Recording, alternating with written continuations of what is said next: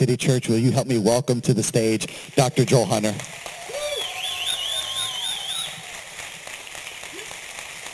Thanks, Joe. Oh, thank you. Wow. Bless you. Please have a seat. Becky and I are so honored to be with you. I tell you, we love this church. Pastor Eugene and Pastor Laura are very dear friends of ours, and we've loved them for a long time. And I tell you, I was so shocked to see Pastor Eugene show up this morning. I'm a little intimidated, brother, that you're. Now I got to be careful what I say because the pastor's here.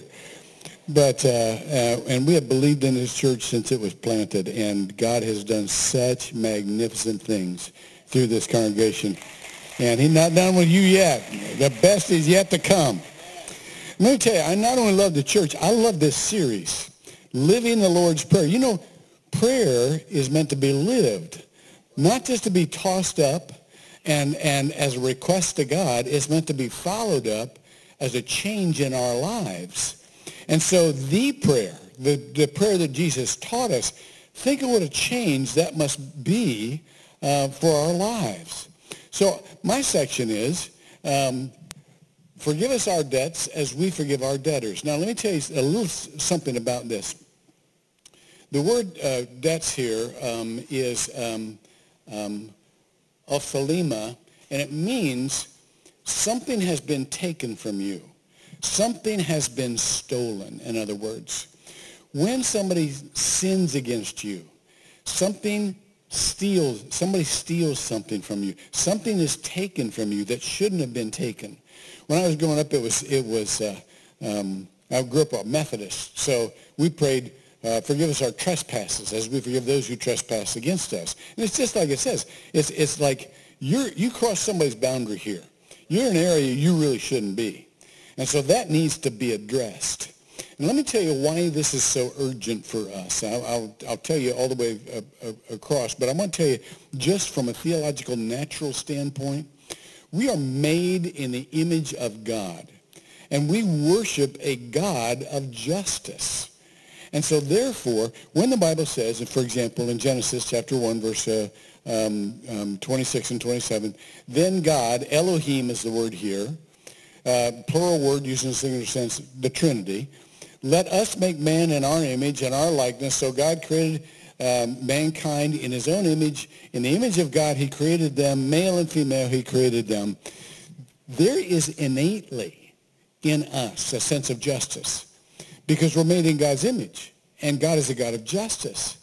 And when you boil it down to the simplest possible directive on how to walk with God, what we're supposed to live like, look at Micah 6:8. It says simply, he has shown you, O mortal, easy enough for me to say, what is good, and what does the Lord require of you? To act, look at this word, justly, and to love mercy. These two are not disconnected, by the way. I'm going to show you in a minute. And to walk humbly with your God. Why do you think it is that when you're growing up, the three most often heard words are, that's not fair. That's not, the kids, when they look at portions, and they seem to go, that's not fair. When they look at privilege, somebody gets to do something and somebody else didn't, that's not fair. When somebody has something and somebody else doesn't, that's not fair. Over and over again. Innately, there's this little scale of justice in us. And so it's understandable, it's normal to say, that's not right. And the thing that makes this hit home is you expect to be treated unfairly by the world or by people who don't have a moral standard like yours. But the Bible is replete with incident after incident where believers treat each other unjustly. Treat each other. You remember Esau? Jacob and his mother, who was also the mother of Esau, plotted against Esau to steal his birthright. That's not fair. You know, but yet somehow God used it. Joseph, Now, you got to admit, Joseph said some really dumb things. I mean, he kind of walked into this one. But when he kind of grew up, and his daddy loved him and bought him a coat. I got a coat, and you don't. It's just not good to wear that around, Or I had a dream about, the sheaves, and your sheaves will bind down to me as a sheaf, and just not smart. But when his brothers sold him into slavery, well, that's not fair. And when he went into Egypt and he worked hard, and then he was thrown into prison with false accusation, well, that's not fair. And then his whole life was treated as a challenge of injustice. But watch this. He realized something. He said, you meant it for evil, God meant it for good. The circumstances mean it for evil, but God means it for good. Go to Jesus. This is the greatest act of injustice history could ever have, that Jesus would go to the cross when he had not sinned. The greatest act of injustice turned into the greatest good, because God is not defeated by injustice. God replaces injustice with something better than if it had never happened. And so therefore, I want to talk to you about the freedom that we're going to have this morning because you have acted and listened to this message. The fact is that when the Bible talks about unforgiveness, that we think, when we're going through kind of a state of somebody violates us, all of us have had this. Somebody has done something to us that we did not deserve, taken something from us that we did not deserve, and they did not deserve, and so on and so forth. It is totally normal to say that's not fair. And for a minute, just to kind of withhold forgiveness because, that's normal. But let me warn you about what's about to come. I'm the city organizer of the faith community on this opioid response, the opioid crisis response. If you're 50 years old or younger in this nation, the leading cause of death is overdose, opioid overdose. Outstrips homicides, outstrips automobile accidents, everything for this generation. Now, let me tell you how this gets started.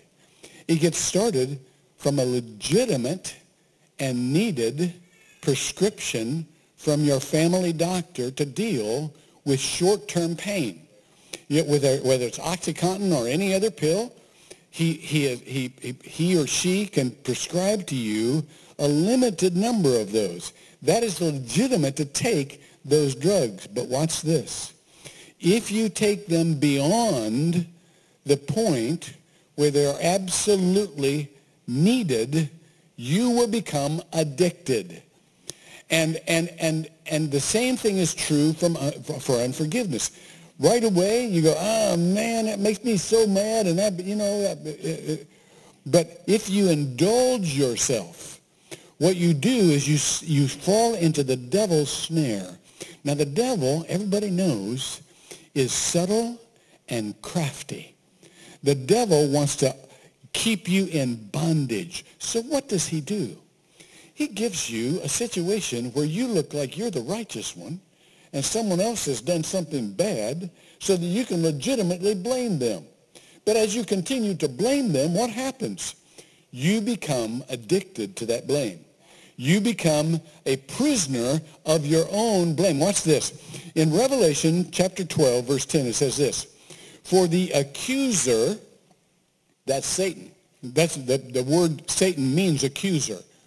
The accuser of our brothers and sisters who accuses them before our God day and night has been hurled down. When Satan lives in your head, you know what you're always doing? You're blaming somebody. You're accusing somebody. You're suspicious of somebody. And so therefore, even when it's legitimate, two things happen. First, you become a permanent victim. Because every time you relive that in your brain, you're victimized all over again. And there's nothing that Satan loves more than to make you a victim and to have you make yourself a victim. And there's nothing that God loves less than the one to whom he wants to give power. You shall receive power when the Holy Spirit comes upon you. Just sidestep the power to indulge in victimhood. And so the whole question is, what's going to happen when you become preoccupied with these thoughts of unforgiveness, with this hurt that you've experienced? And that's an ongoing situation. What happens when you're in permanent stress? What happens? This is the second thing. When you are indulging that, focused on that, you're blind to the goodness and the potential around you. You don't notice that because you're focused on the negative. And so therefore, you can't see the positive. What do you got to do? You got to lay it down. You got to forgive. You know, I heard this story once about these monks that were sworn to chastity, and so therefore they never would touch a woman.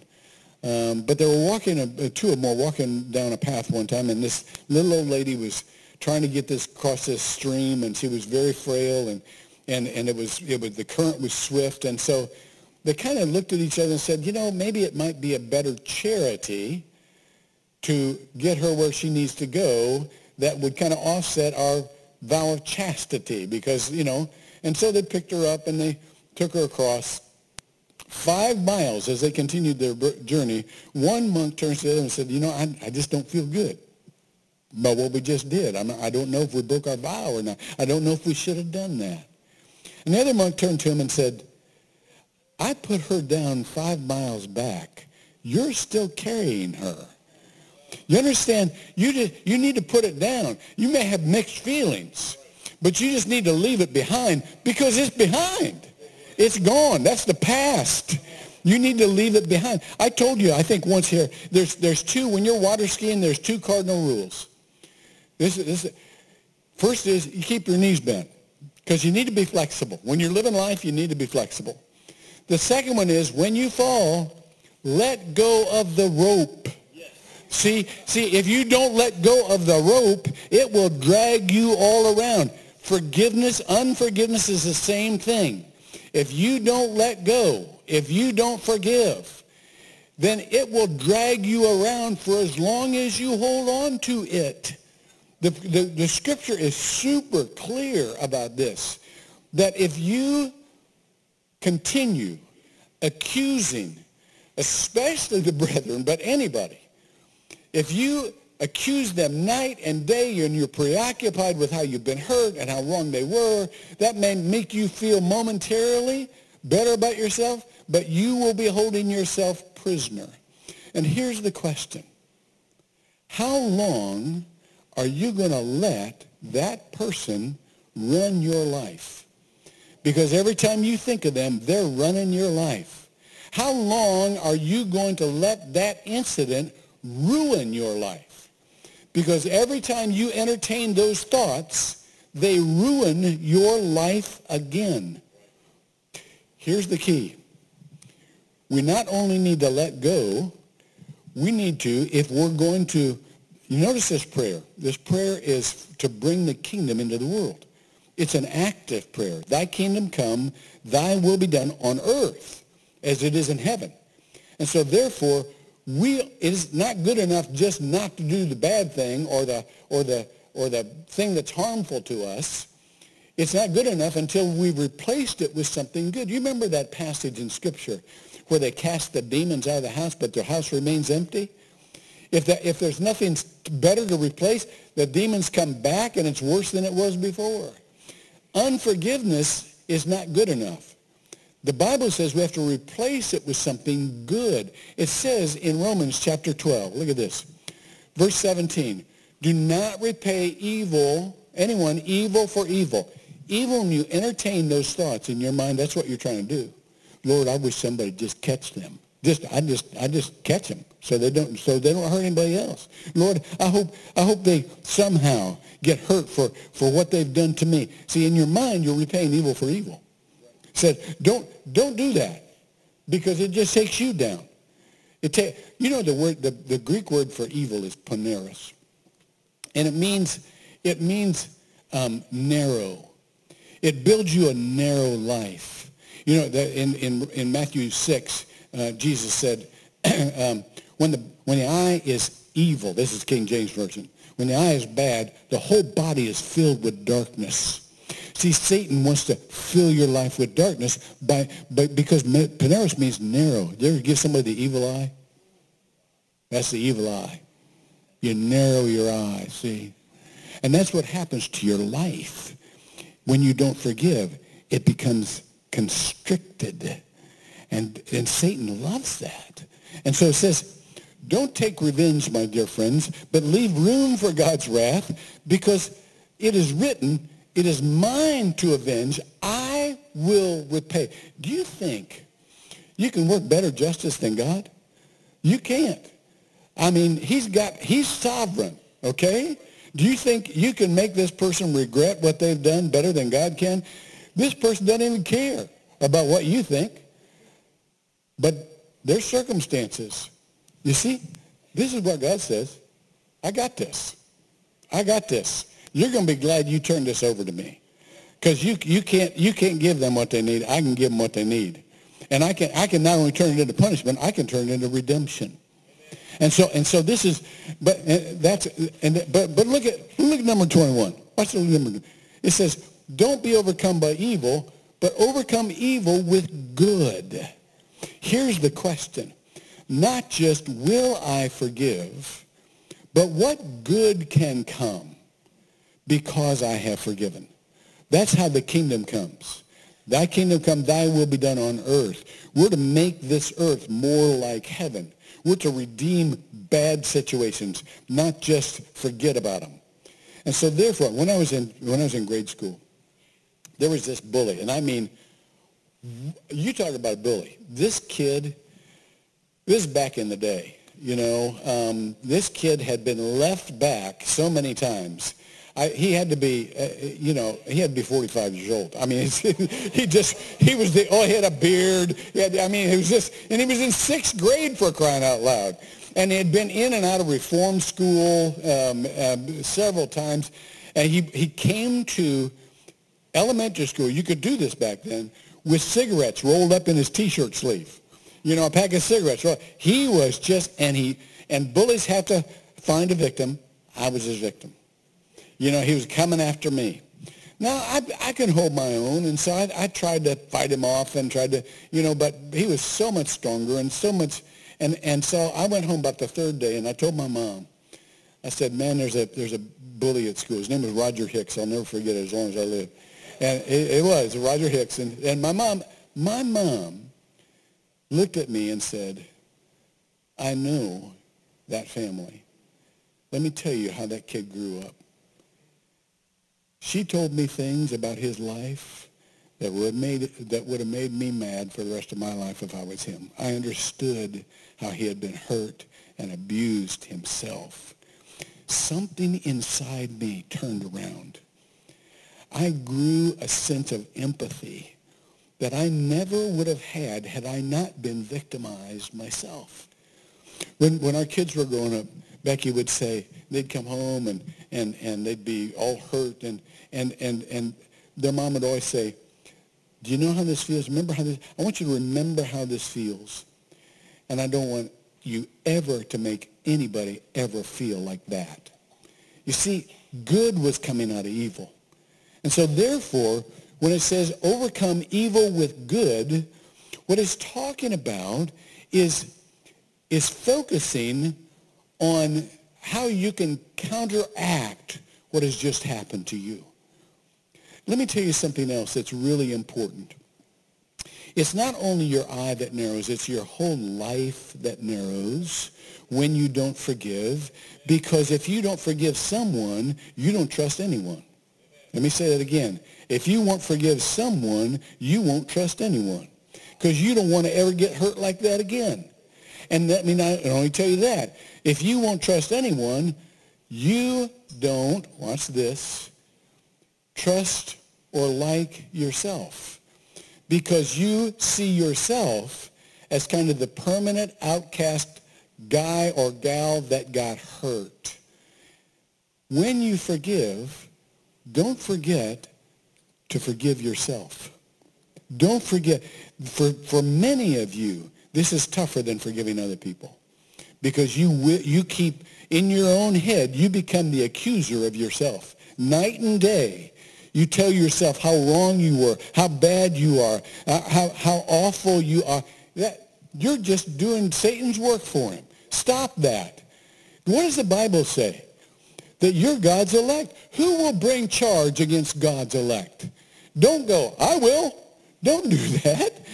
You have standards higher than God's. Really? You want to go there? When God says, if God be for you, who can be against you? Don't say, I will. Don't do that. Don't do that. No, God's already forgiven you. And so therefore, don't have to get yourself, we close ourselves off from our own lives. Satan loves nothing better than to get us to self-isolate. And if you think you're a terrible person, you're going to self-isolate. That's why I'm loving this small group thing. And it takes some courage to do this. But you got to step up. And you got to say, I'm going to get around some other believers because I am not going to self-isolate. And so I'm going to do what it needs to form relationships. What's it say in 1 John 1:9? It says, if we confess our sins, he's faithful and just and will forgive us our sins and purify us from all unrighteousness. You know what this word means? Righteousness is meeting the demands of a relationship. That's what it means biblically. And so therefore, unrighteousness cuts us off from relationships, even a relationship with ourselves. And so therefore, to be righteous, we have to build relationships, not only with others, but with ourselves, with who God made us to be. I heard a story about Cub Scouts one time.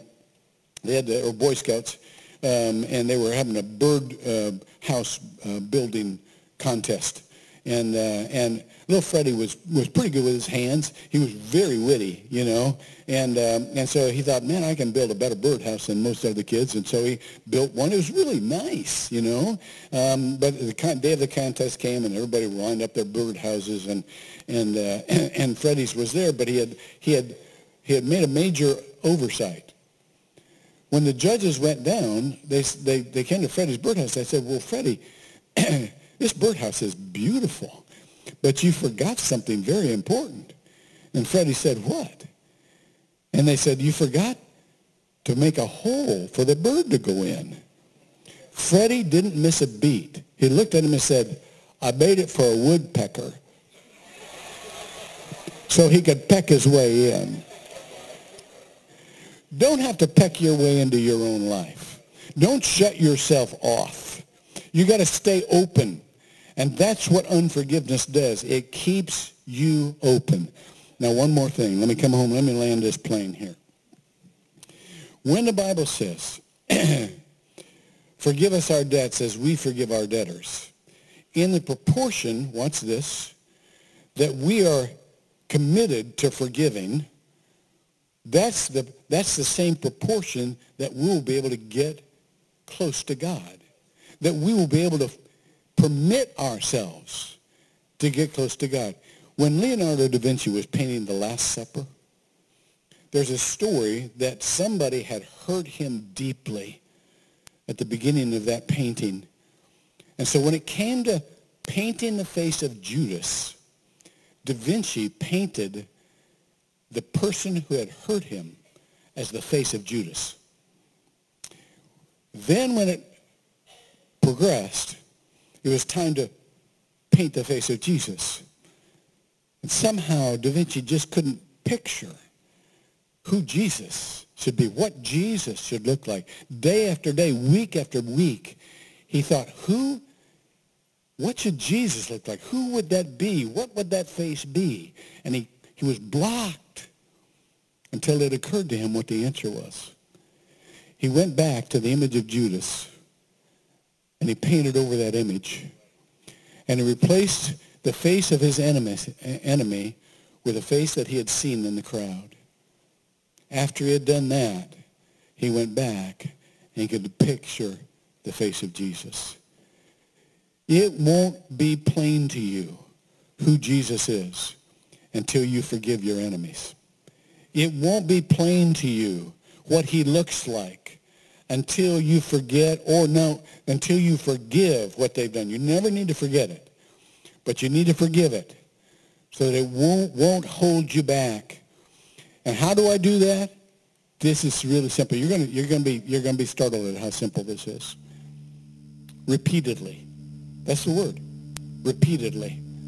In Matthew 18, this is what it says. Then Peter came to Jesus and asked, Lord, how many times shall I forgive my brother or sister who sins against me? Up to 7 times? Jesus said, no, not 7 times, but 70 times 7. This is a Hebrew idiom, by the way, and it means however many it takes.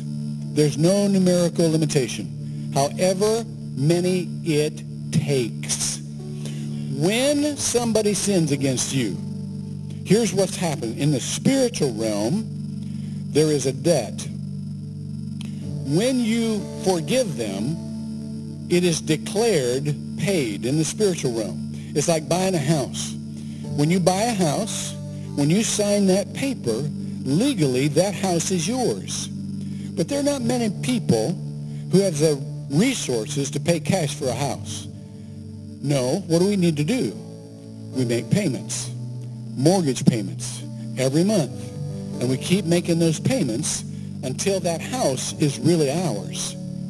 When you forgive someone, you verbally say, I forgive this person, and name the incident. Get specific. I forgive this person for this. Spiritually, that is attributed to you. It's done in the spiritual world. But emotionally, guess what's going to happen? It's going to come up again. And you're going to have to forgive them again. No, I've already established this. This is done. I forgive them again. No, I forgive them. No, I've forgiven them. No, I've forgiven them. And someday that's going to be yours. That's going to be yours. And you won't have to forgive them anymore because it's yours. It's all yours. And one more thing, and then I'll quit. It's not just so that you can be free, but it's so that you can enjoy the life that you've been given, and you can bring heaven into your world. Do you know what it says in John 10:10? Watch this. The thief, the accuser, comes only to steal and kill and destroy. That's what he wants to do with your life. But I have come so that they might have life and have it to the full. Let me tell you something to do. Let me tell you something to do. In this whole forgiveness process, don't stop until you're having some fun. One more story. When I was in college, our dorm director lived in a special apartment with his wife and his little girl, just cute little girl. And he'd invite students down for philosophical discussions on world problems, and we'd go down and we'd argue and we'd yell and try to fix the world and this little girl came out one night, I'll never forget this, and she was just going from person to person, tugging on their pant leg, and she was saying, do you want to play? Do you want to play? She went over to this one guy and said, do you want to play? This guy said, did you hear this? Oh, this is the faith of a little child. She asked me if we wanted to pray. I think we should stop and pray. And so everybody got really quiet, and he prayed this big prayer, and got all done. She's still there. She tugged on his pant leg again. She said, do you want to play? I got a ball. Do you want to play? Sometimes God's not asking you to pray. He's asking you to play because he wants you to have life abundantly. All right? All right. Let me pray and then we'll play. Lord, thank you for this time. Thank you for this word. Set us free so that we can bless the world. In Jesus' name, amen.